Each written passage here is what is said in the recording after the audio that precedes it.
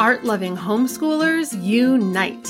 If you've been looking for a place where you can find fun ideas for your homeschool art and introduce your kids to the amazing world of art history, you've found it. Grab your coffee and join me, Lotus Stewart, a homeschooling mom of 2 creative teenagers and the founder of Art History Kids. This is the Homeschool Art Revolution podcast, where each week we'll explore simple yet powerful ideas that will help you to nurture your child's creativity and self-expression. I'm so delighted you're here. Let's dive into this week's chat.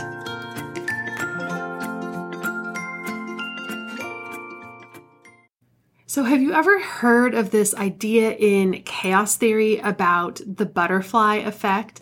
I just love this idea. And basically, of course, there's a lot more to it, and I'm no scientist by any means, but the basic idea is that a tiny change in circumstances can have this ripple effect or butterfly effect and dramatically change an outcome somewhere else in another time or another place. And I think this idea is so fascinating and so true and so interesting to think about how the little things that we do in our homeschool or as a homeschool community at large or as parents at large can dramatically change the way that the world is going to look in the future. And so imagine if something as small as bringing in 5 or 10 minutes of creative thinking, looking at artists together, talking about a work of art, or just inviting your kids to create their own art, just bringing this element of creativity and inspiration and imagination into their world. What if doing just a tiny bit of that would have this amazing butterfly effect in the long run? I really love this idea of imagine if. So do you do this thing where every single year you kind of pick a word that's your theme for the year? I've been doing this for a couple of years now. And this year, instead of a word, I decided to try out this phrase, imagine if. So I'm constantly asking myself, imagine if this, imagine if that. And sometimes my mind goes to the craziest places, of course, because I am a creative thinker. But sometimes my crazy ideas actually kind of really excite me. And so one that I had recently was imagine if all kids had access to art from a very early age. And as homeschoolers, this is completely within our power and our influence and our control to offer our kids these opportunities for art and creativity. And imagine if not even in all kids, imagine if half of the kids in the world had access to art. What a different place we would live in. What a different world this would be.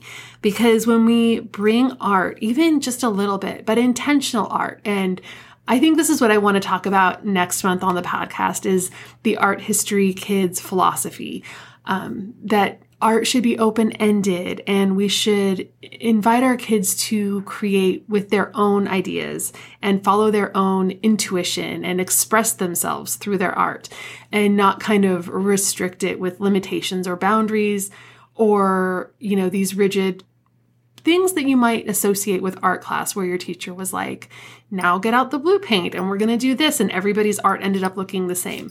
That is not the kind of art that we ever do at Art History Kids. Everything is open-ended. Everything is led by your child's inspiration, by what's lighting them up, by what's making them curious. And the art, in the end, they have full ownership of it. And they feel this great sense of connection to the art because it came from their own imagination. So imagine if every child had art. What would the world be like? People would be so different.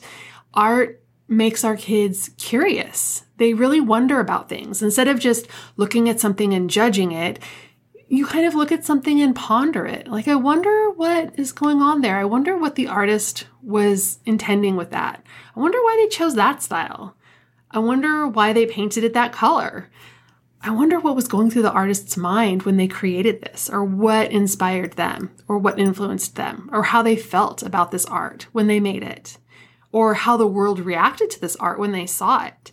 So there are so many things to just get really curious about. And that's what happens when we explore art with our kids. They become these really wonderful wanderers, and they think about things and they articulate them.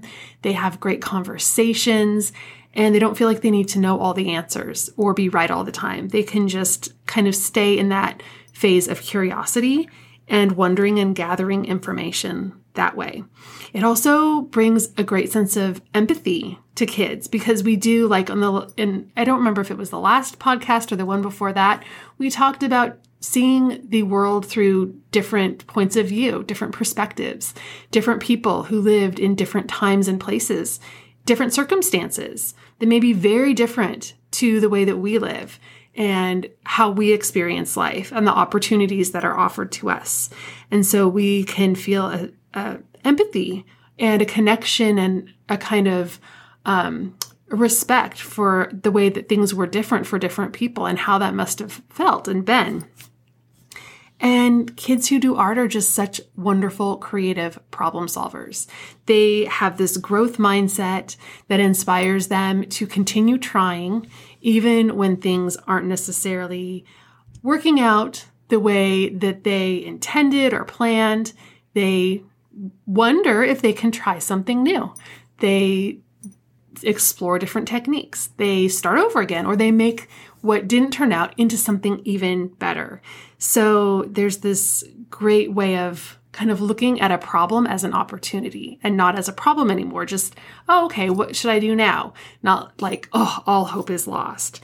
So kids who explore art are just these amazing dreamers who also have this vocabulary and this kind of intelligence that can only come from reading a whole bunch of books or looking at a whole bunch of art or hearing a whole bunch of music. These things just fill our kids with this amazing way of seeing the world in a different way and being in the world in a different way. So I imagine if all kids, or even more kids than are doing art now, imagine if more kids were doing art and how the world would look in 10, 20, 30 years.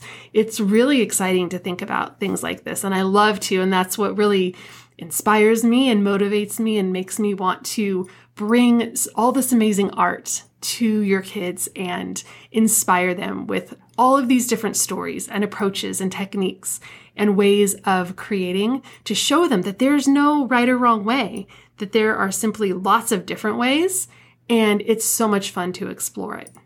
I love this Charlotte Mason quote where she says, "Every child should leave school with at least a couple hundred pictures by great masters hanging permanently in the halls of his," and I'll add, or her, imagination.